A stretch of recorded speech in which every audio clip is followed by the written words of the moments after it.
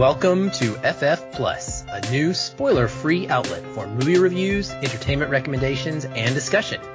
Here you will find a little bit of everything, from what's been entertaining us, to trailer reactions, industry hot topic conversation, and even film award predictions. We hope you'll enjoy this addition to the Feelin' Film lineup and join us each week. Now, on to the show. Welcome, listeners, to another episode of FF Plus. I'm Aaron, and here with me tonight for a couple of reviews and a little conversation is my best friend and co-host, Patrick. Hey, everyone. So we like to just jump right in on these episodes and not waste any of your time. What we have on tap for you tonight is a review of Cobra Kai Season 2, a preview / very minimal review and some reaction about a movie called The Farewell, a review of John Wick 3 Parabellum, and then we're going to talk a little bit about box office totals as well. So let's get into it. Patrick, I'm going to let you get started for us because you were gone last week, traveling, you're back in the saddle, and frankly, you have been busting your chops ready to go to talk about Cobra Kai Season 2. This is why I regret FF Plus being a non-spoilery podcast that we do, because there's so much I want to talk about. Well, as someone who has not seen it yet, I appreciate that this is a spoiler-free review you're about to give us because I don't want to spoil it. I will do my best, but at every turn, I'm just going to tell you, if you haven't seen this, you need to see it. And if you guys have been hiding under a rock or living somewhere where the world of Karate Kid only exists in 1984, I'll tell you, Cobra Kai Season 2 picks up where Season 1 left off. It continues the story of Daniel and Johnny and their rivalry at its core. But with the events of last season unfolding the way they did, which I'm not going to spoil that either because obviously people haven't seen that. Dummies. No, I'm just kidding. The rivalry has actually motivated Daniel to start his own dojo, Miyagi-Do, or kind of reinvigorating what he and Mr. Miyagi had started to compete with Johnny's Cobra Kai. I went into Season 2 excited but a little apprehensive. Season 1 kind of left me on a mid-high, not a high. The first 2 episodes felt like, when I got to see them as part of a Fathom event type thing, I was really excited. They kind of came across as a little hokey, a little cheesy, a little kind of self-efficating or whatever. I watched these episodes and I said, okay, is this going to get better, or is this just going to be about poking fun at the 1980s and this movie franchise? And as that season went on, things got progressively better. It didn't feel as cheesy. There was still a bunch of callbacks to the original movies and a lot of little nuggets here and there and Easter eggs. And so it ended in a way that felt like, okay, we're going to have a Season 2. So Season 2 rolls around, and Aaron, I got to tell you, this thing surprised the heck out of me with the way in which it has grown. There's an expansion on small ideas from the first couple of movies, particularly showing mercy, that idea from Cobra Kai, or not showing mercy in that case. No mercy. Come on, no mercy. now. Right. Strike first, strike hard, no mercy. That becomes a key component in the back half of the season. What Season 1 did by feeling somewhat hokey and needing to find its legs, Season 2 takes itself somewhat seriously in having that balance, to use a Miyagi term, right? And it feels like a natural progression of a story that doesn't rely so heavily on nostalgia and throwbacks. Like, it feels very much like a matured out version, a mature story. It feels like it makes sense to extend the story of Daniel and Johnny. What Season 1 did was getting us reacclimated to that world and kind of throwing us back into the world of Cruel Summer and these things like that, and connecting us. Season 2 takes advantage of this cast of teenagers that, for all intents and purposes, are just really good. Like, they play great teenagers. The teen angst in this it feels completely like Melrose Place and Lady Bird kind of thrown together, where you have what we talked about on our Lady Bird episode, a necessary emphasis on what it's like to be a teenager. So it feels theatrical, but it also feels kind of authentic. And Johnny's character gets more fleshed out, as does Daniel's. Some of the best training and fighting choreography I have seen in a while. And I'm a huge fan of what the CW does with like the Flash. I think that's some of the best choreography from a superhero martial arts standpoint. But watching some of the fight sequences, watching some of the training montages, again, it doesn't feel like it's being cheesy. It feels like it's taking itself seriously. And I love that the writing feels more mature.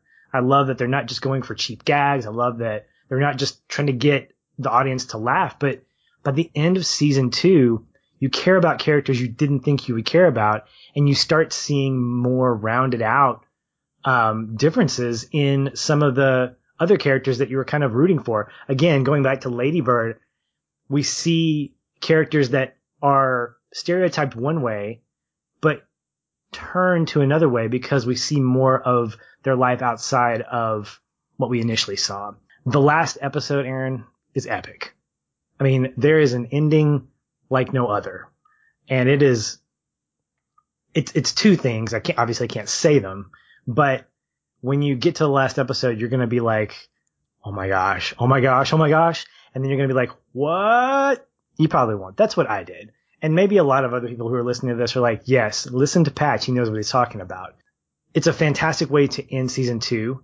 It sets up perfectly a whole bunch of other things that are going to happen in season 3, potentially. It's already been renewed, so we know it's going to happen. And I love the fact that this is a series that's gotten so much traction that YouTube is saying, you know what? Forget the paywall. We're going to let everybody watch this because they see what a golden egg this could be. Wait, what? Yeah. They are with ads, with commercials, I think in, I don't know, maybe 3 or 4 weeks. I don't know exactly. They're going to release all of season 1 and 2 so you can watch them for free. Okay. Well, outstanding. No excuses. Guys like me, we enjoy that. Free. Strike first, strike hard, no excuses. Watch free with ads. Watch free. So go ahead. That all sounds amazing to me, of course, as a Cobra Kai fan. But I mean, you got to tell me about the karate. Is there karate in this season? Oh my gosh, there is karate out the wazoo. There, again, going back to the training montages, there are fight sequences. There are things that happen within each dojo, Miyagi-Do and Cobra Kai, that elevate the wow factor of this series to like a 7 or 8 if it was like a 2 or 3. Because if you wanted to lapse on something, it could be the karate. Because, I mean, you've got, sand the floor, wax on, wax off. But to see how I'll say this. There's a sequence that takes place where just like what Miyagi teaches Daniel about sand the floor, wax on, wax off, and how that transitions to something else, Daniel is teaching a new movement to a couple of his students that will eventually pay itself off in a really interesting way. I'll just leave it at that. Exciting. And I think tease. that actual thing was the moment where I said, okay, now we're cooking with Crisco. This is a series that feels like it can have longevity, that it's not just going for a cheap tactic of saying, let's pull the folks that grew up with this movie series in and keep them here for a few episodes. No, I mean, it feels like it's got expansion. It feels like it's got a lot more drama that can carry itself out. And I think that the relationship between Johnny and Daniel is even more interesting by the end of season 2. We introduced John Kreese, which, I mean, you saw that in the preview, so that's not a spoiler, but John Kreese, Johnny's mentor, there's a really interesting relationship transition with that and what happens when he comes back. There's this really great, restaurant scene where Johnny and a woman that he is on a date with, have to share a table with Daniel and his wife, and it becomes interesting to say the least. So there's just a lot of great moments in the series, but they don't feel like they're just for one reason. They feel like they're fleshing out the story even more. So overall, I think Cobra Kai season 2 took its maturity level up about 3 or 4 notches, and I think it earned my respect. I mean, I was excitedly apprehensive after the first season. I'm totally invested now for season 3 after what I saw in season 2. Well, that's awesome. That's a strong recommendation. And frankly, everyone I know that has watched it has also been giving equally strong recommendations. So you do not seem to be in the minority. This seems to be a reoccurring thing. Everybody out there, if you haven't gotten a chance to check it out, we definitely recommend season 1. We can both say that because I've seen it.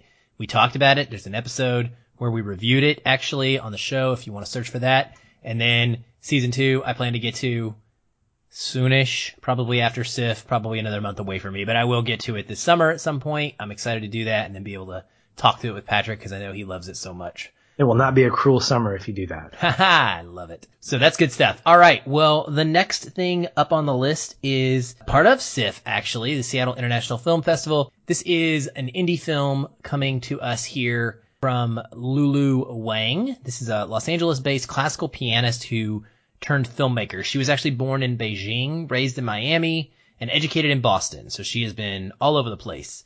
And she has made a few films already. This one or two actually, this one and another one called Posthumous. And both of them kind of focus on this immigrant experience, which involves for her straddling the traditions that are rooted in both cultures of American and Chinese. So this movie is one that played at Sundance this year, premiered, and really just blew the doors off there. It got all kinds of buzz. People were calling it one of the best indies of the year already. And I was excited to see it come to SIFF. The plot is like this. When a Chinese family discovers that their matriarch has inoperable lung cancer, they decide to keep her diagnosis a secret from her, and instead orchestrate an impromptu wedding that allows the whole family to return home, under the guise of celebration, to say goodbye. In her debut lead performance, comedian-musician Awkwafina stars as Billy, a writer living in New York City who is told to stay back because her emotions will reveal the secret. Disobeying her family's orders, Billy travels to China to see her grandmother one last time, simultaneously reflecting on the changes both she and her old Chinese haunts have endured. Chinese law does not require doctors to disclose diagnoses to patients. But after living the majority of her life in the United States, Billy struggles to understand how this secret could ethically or emotionally be the right way to say farewell to her grandmother.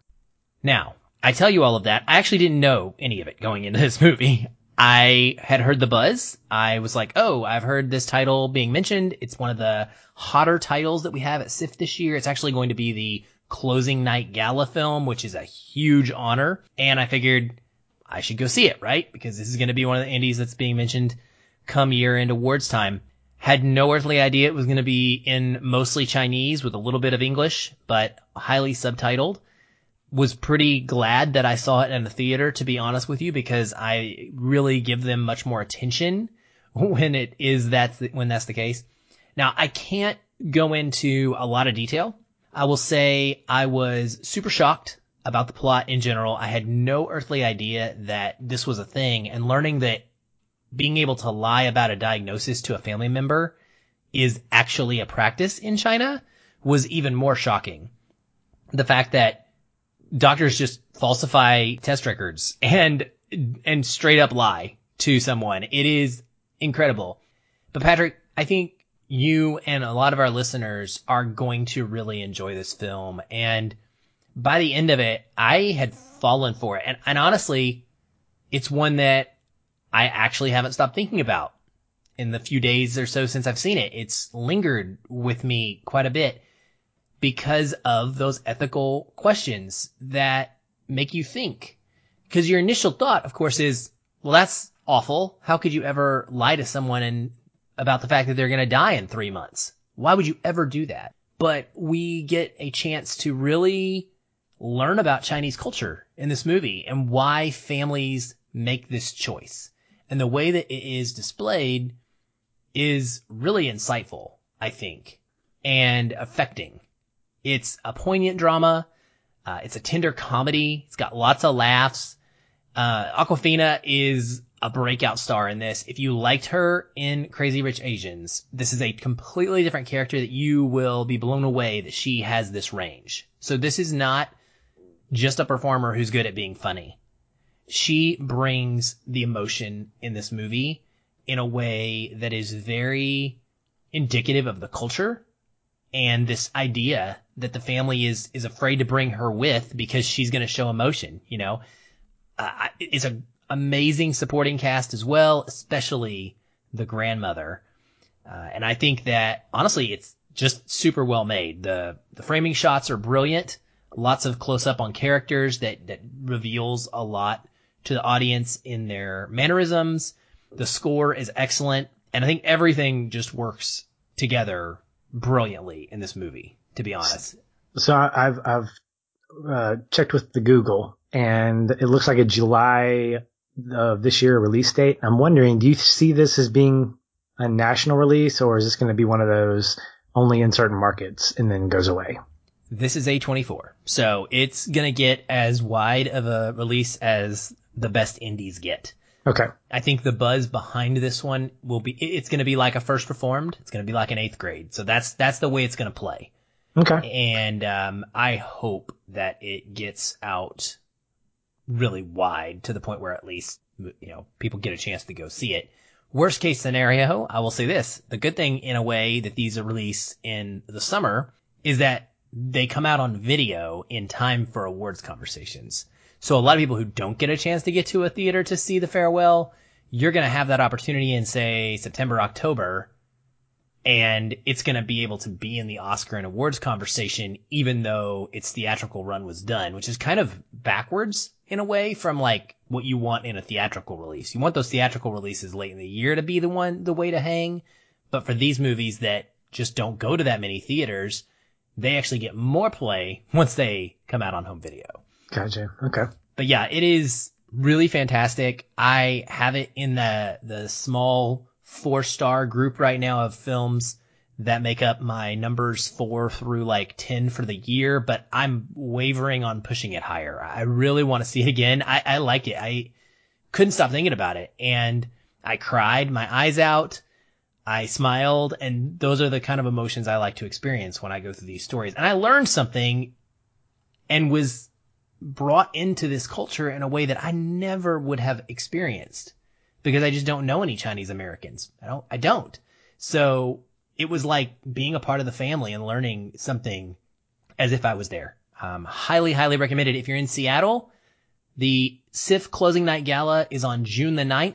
Tickets are on sif.net. Get them. Go to that if you get a chance. I would highly, highly recommend it. All right. The next film is definitely not a SIFF movie that I want to talk about, and that is John Wick Chapter 3 Parabellum. I hate titles like this, Patrick. I do. They're annoying. Colon. First of all, if you don't know what parabellum means and you Google it, the first thing that comes up is the American word for, I believe it is semi-automatic handguns or something of the sort. We were doing this in the theater, myself and my buddy Ryan, who were about waiting to watch the movie. We were like, what the heck does that mean anyway? Because we got it confused with cerebellum. We thought it was something to do with the brain. So we're trying to like place, like, how does this affect the movie? Well, semi-automatic handguns seems to be fitting of the gun fu that you see in John Wick movies. But in Latin, it means prepare for war. That makes a lot more sense. Now, Patrick, I know you have not watched these movies, or I think you have not watched these movies. Is that correct? I have not seen one of them. Okie dokie. Well, our listeners have, I don't know why I said my. Our listeners have seen the John Wick movies, and our listeners are excited for John Wick Chapter 3 because they know what's up. The plot is this. Super assassin John Wick is on the run after killing a member of the International Assassins Guild. And with a $14 million price tag on his head, he is the target of hitmen and women everywhere. It's that simple. Now, when you have a plot that is very simple, it is because in these movies, the thing that matters is the action. And I'll tell you right up front that the action in this specific entry of the franchise is bar none the best yet. It's something that has made John Wick and John Wick 2 two of my most favorite movies to rewatch. They are so much fun. Keanu going through the process of learning to shoot and training like a madman for these movies really paid off. The choreography in the attack and the fight scenes, Patrick, you would respect the heck out of it. Just knowing what you enjoy about seeing that in action in movies like Equilibrium. It is very realistic. And I say that while, yes, one man is killing like 10 or 15 at a time, but every shot in these movies, and this is true of John Wick 3, it's something that stands out. Every shot, it's double shots, double taps, triple taps. Like there's no, oh, he shot in that direction and the guy just fell over and died. They are very methodical, and the timing is precise. They have to reload. They have to change guns. They have to find new methods to, attack because they're out of weapons. It's really, really fun to watch take place.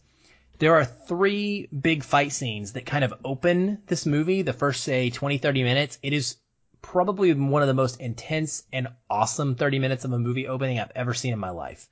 The movie picks up right after part 2 ended. He's literally on the run down the street, and that's where we take it up.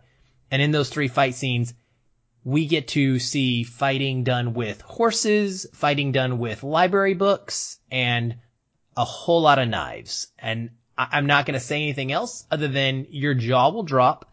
The collective experience of watching this in a theater was awesome.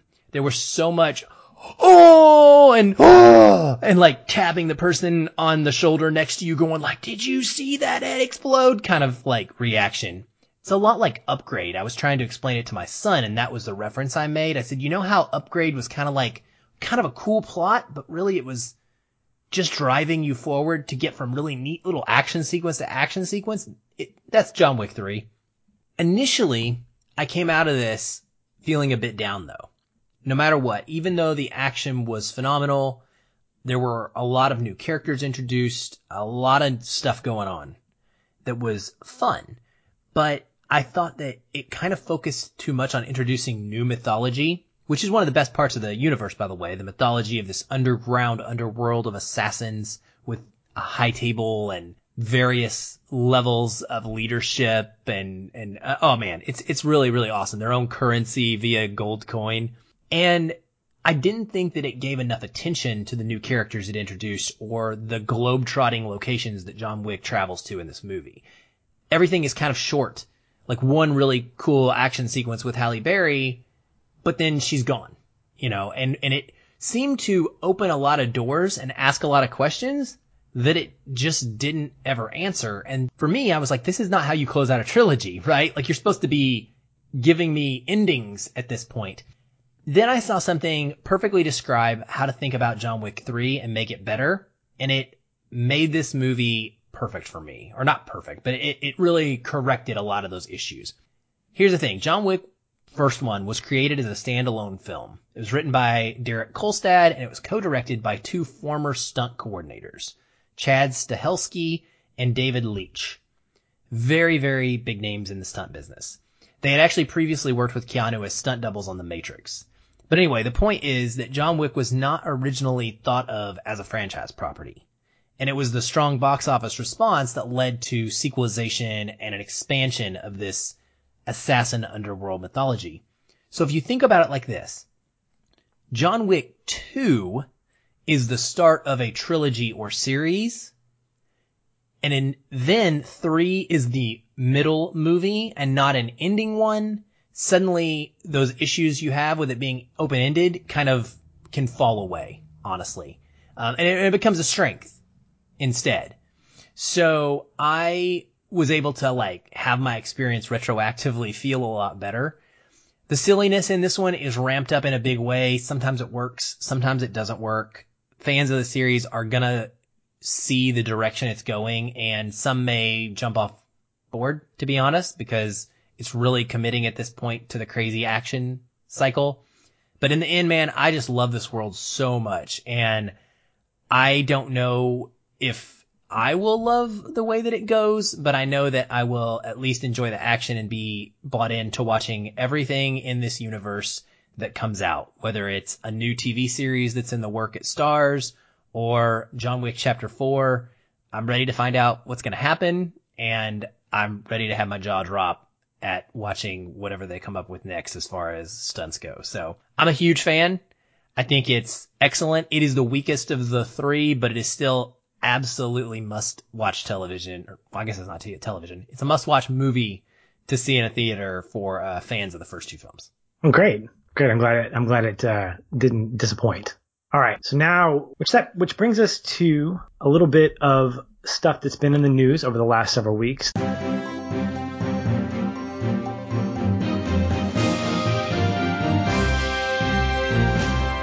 There was a movie that came out. I think we remember it, Avengers Endgame. Some of you may have heard of it. It set some box office records of, a few here and there. Do you remember?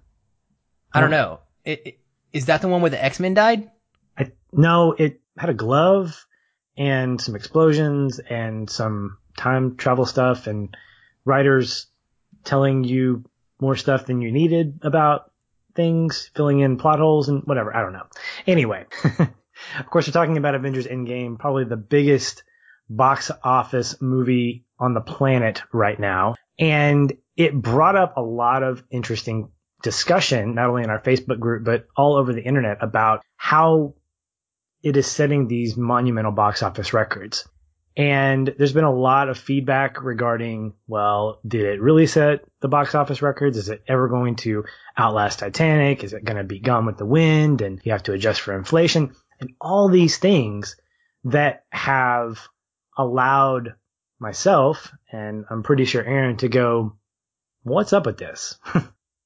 I wanted to kind of talk about this for a few minutes, because one of the questions I had is, why does this matter to us as an audience? I mean, what is it about box office numbers? I mean, we're not getting any of that money. We're the ones contributing to those box office numbers. So why do you see this as being such an important factor for the audience in general? Well, validation. We all want validation of what we like, and we want other people to like it too. It makes us feel good about our choices, and frankly, it brings us into community, which is one of the things we love most about watching movies, is discussing them with other people. That's why we have a blossoming Facebook discussion group where people come and talk about stuff every single day, all day long. And so part of feeling good about your view of a movie is validating that by knowing that it made a lot of money, which by default tells you that a lot of people went to see it, and you would think that that means that a lot of people liked it. Of course, that's not always the case. Or that's not always the case as far as a measurable or accurate measurable, because the people that went and saw it and liked it might not be the people with the quote unquote best taste. And of course, that's a whole other debate, is does that even matter? Because if people are paying to go see it and enjoying it, who cares if it's quote unquote good or bad? But when it comes to ticket revenue, it is a way for us to champion the properties we love, and especially in the world of blockbusters, to be happy that something we personally enjoy has made more money than something that we personally don't enjoy. Yeah, and I look at that and I think that it almost combats the notion of what's Oscar worthy, because when January comes around, I think Endgame will get some Oscar nods. It might even get Best Picture nomination, but there are going to be so many other independent movies, biopics, things that, quite frankly, from a perspective or from a perception, matter more than just superhero nonsense. I'm saying that obviously tongue in cheek, that I almost wonder, do box office numbers even really matter when it comes to a film's value? I mean, yes, it's highly entertaining. A lot of people went to go see it. I went to go see it. You went to go see it. We covered it. We talk about it. It's got a lot of buzz. But what about the longevity of it? Will it be remembered in 10 years? Will it be remembered in 15, 20 years? Because we talk about movies that are in that same category as Endgame, Gone with the Wind, Titanic, Avatar. And for a movie like Avatar, it's gotten almost like severe backlash, in part because of how successful it was. And I wonder, do numbers matter when it comes to how a movie is valued in the long term, beyond just how much money it made? Well, I think that it can. Absolutely. Because films like Titanic have lived on because of their amazing run at the box office that has dominated for years and decades. and it also won Oscars. But then there's a movie like Avatar, which didn't win any Oscars and has a huge fandom out there, or anti-fandom out there, that hates it, which is sitting at number one.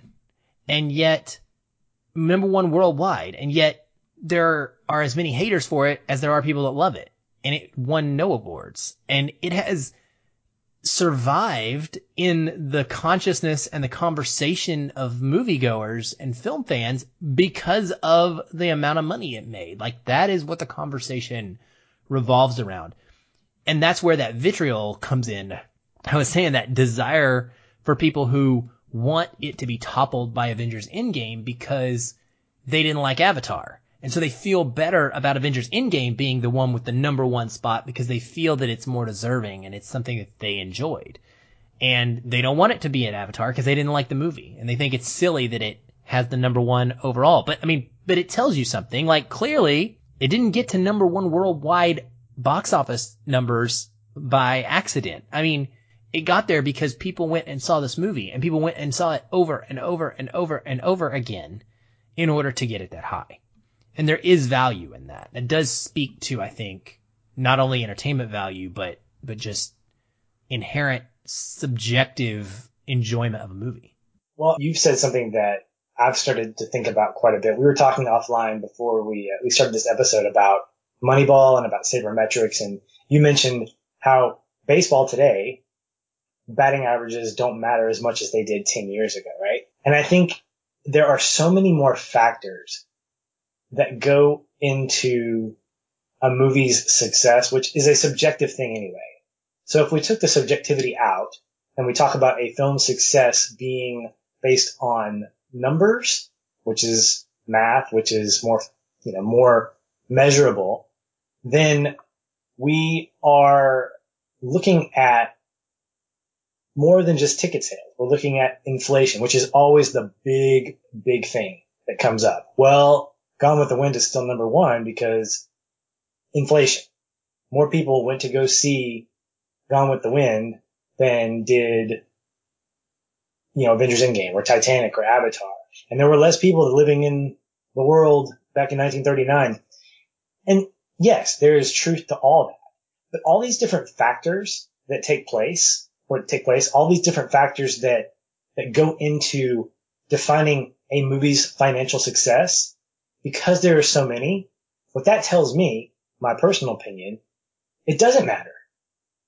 A movie can be the best to me. It comes down to just being subjective.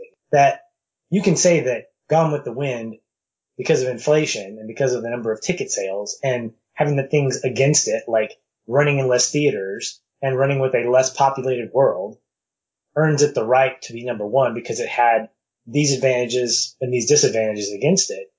That's fine. But the fact is, I'm one of the guys that doesn't like Gone with the Wind. I don't want to sit through 3.5 hours. And if it came back to the theater, it would not be a movie that I would want to see.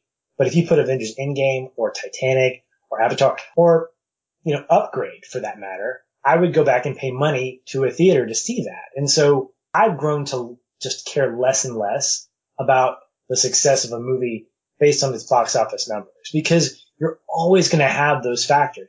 The ticket price is always going to go up. You're going to add 4K, 3D, IMAX craziness that's going to up the price of admission. You're going to have, ticket sales that happen before 6 o'clock versus after 6 o'clock. There are way too many factors here that tell you almost objectively which movie is the most successful of all time. You can use some numbers here, but you can't take all those factors together and necessarily say this is the definitive one of them. No, you absolutely can't. No one will ever be able to say anything like that because it's always going to have subjectivity in any system of ranking movies against each other. But I do think that the adjusted for inflation gross is the one that has to be looked at when talking about this at all. So for folks that want to talk about how much money Avengers Endgame or any other movie has made, I think that that's important. Because here's the difference, especially when we're considering the domestic numbers. And I don't have the adjusted for inflation worldwide numbers. But for domestic, Avengers Endgame is in third place behind Star Wars The Force Awakens and Avatar. And frankly, it's not going to catch Star Wars The Force Awakens. That it's like 200 million behind Star Wars The Force Awakens domestically. Now, when we look at domestic gross adjusted for inflation, instead of third place, it's in 24th place, Patrick. That is an enormous difference, right? And that puts it in a lot better perspective because you've got movies that are ahead of it. And I'll just run down the list real quick because people are going to be shocked when they hear some of the names of films that have a higher adjusted for inflation gross than Avengers Endgame. Gone with the Wind, Star Wars, The Sound of Music, E.T., Titanic. Titanic's 5th. The Ten Commandments, Jaws, Dr. Zhivago, The Exorcist, Snow White and the Seven Dwarfs. The Force Awakens. Here it is at number 11. 101 Dalmatians. The Empire Strikes Back. Ben-Hur. Avatar. Down here at 15th, even though it's number 1 worldwide in total. Return of the Jedi. Jurassic Park. I helped a lot of that one, actually, like 11 times. Although it was a dollar theater, so probably didn't help a ton. Star Wars Episode 1, The Phantom Menace. The Lion King. The Sting. Raiders of the Lost Ark, The Graduate, and Fantasia. Now, whole other conversation is to consider how many of those 24 top movies are Disney, but yeah. Anyway, that's a whole different podcast. It is mind-blowing, the variety, studio notwithstanding, but the variety of subjective value that's placed on any of those. Some of them are classics, some of them are blockbusters, and some of them are somewhat obscure. They're not obscure. They're well known, but some of those are not the ones you're like, oh man, I'd love to see that in the theater. Oh, that's gotta have a huge impact on an audience right there. But when you think of like 101 Dalmatians being ahead of Avengers Endgame, that seems ridiculous, but it is what it is. I think the adjusted for inflation also is helped by the amount of ticket sales and the amount of theaters too. And there was an article that was talking about this, and it said that even Avengers Endgame has help in the amount of theaters that it plays in compared to something like Gone with the Wind or Avatar. Avatar played in less theaters, so you had less total showtimes, less ticket sales, right? And the length of the movie matters. And so there's the audience that matters. So the amount of ticket sales can play as a factor to all those types of things. But I think what I'm learning is that, and I know this is an obvious statement, but I just want to go on record as saying this, that a movie's success can't be singled out by its financial gain. Because the fact is there are movies out there that are successful. Case in point, My Big Fat Greek Wedding played in theaters for a long time, but it had a slow burn, but it started catching traction and it ended up becoming, at the time, one of the top 10 movies of its theatrical run year.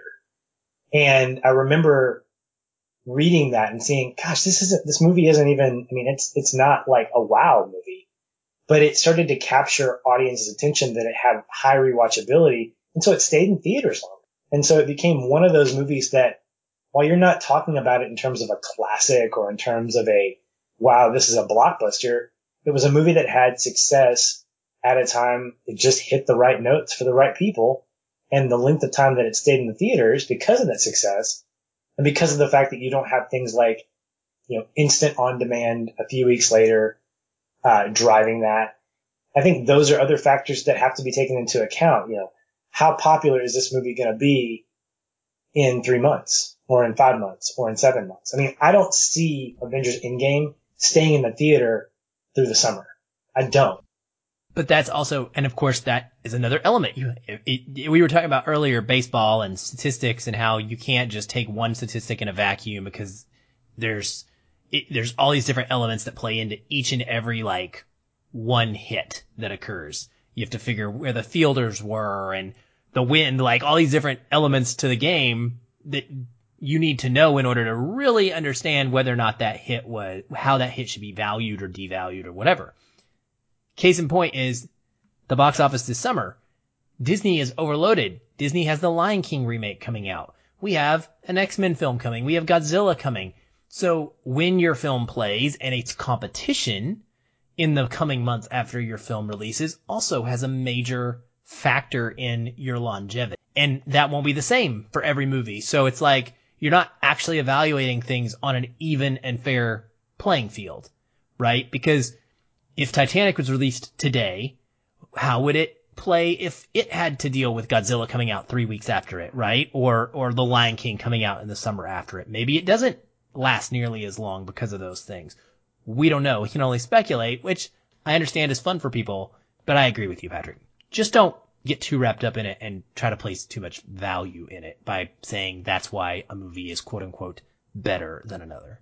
Yeah, it definitely makes for a fun conversation. And I think what it does, to your point earlier, is it brings out people's passions. When people love to champion the things that they love. And when you have something that validates a movie like its box office numbers, that's a cool thing to do. As long as it doesn't get, snarky and mean in a conversation, I'm all about that. So, well, this was good, man. I enjoyed this. And that's all from us. We're glad that you guys joined us on another episode of FF Plus. Coming up in just a few short days, we'll be back with another full episode of Feelin' Film, talking about one of last year's missed conversations, Bumblebee. So you'll want to tune in for that. Until then, Aaron, thanks for another great conversation. We'll talk soon. Hey everyone, thanks again for listening. If you enjoyed the show, we'd love to hear from you. You can leave us a review on iTunes or wherever you're listening. These help increase visibility for the show and grow our community of listeners like you. We also invite you to connect with us further by joining our ever-growing Facebook discussion group. A link to that is in the show notes, or you can just search on Facebook and find us that way. If you'd like to continue the conversation with me, you can follow the show on Twitter @FeelinFilm, or connect with me in the Facebook group. I'm very active in both places, and I'd love to chat. And if you want to connect with me, you can find me @ShoelessPatch on both Facebook and Twitter, but be sure to tag me in any comments so that I'll be notified and not miss you. Once again, thank you for listening. We'll be back soon. Until then, stay positive. And keep feeling film.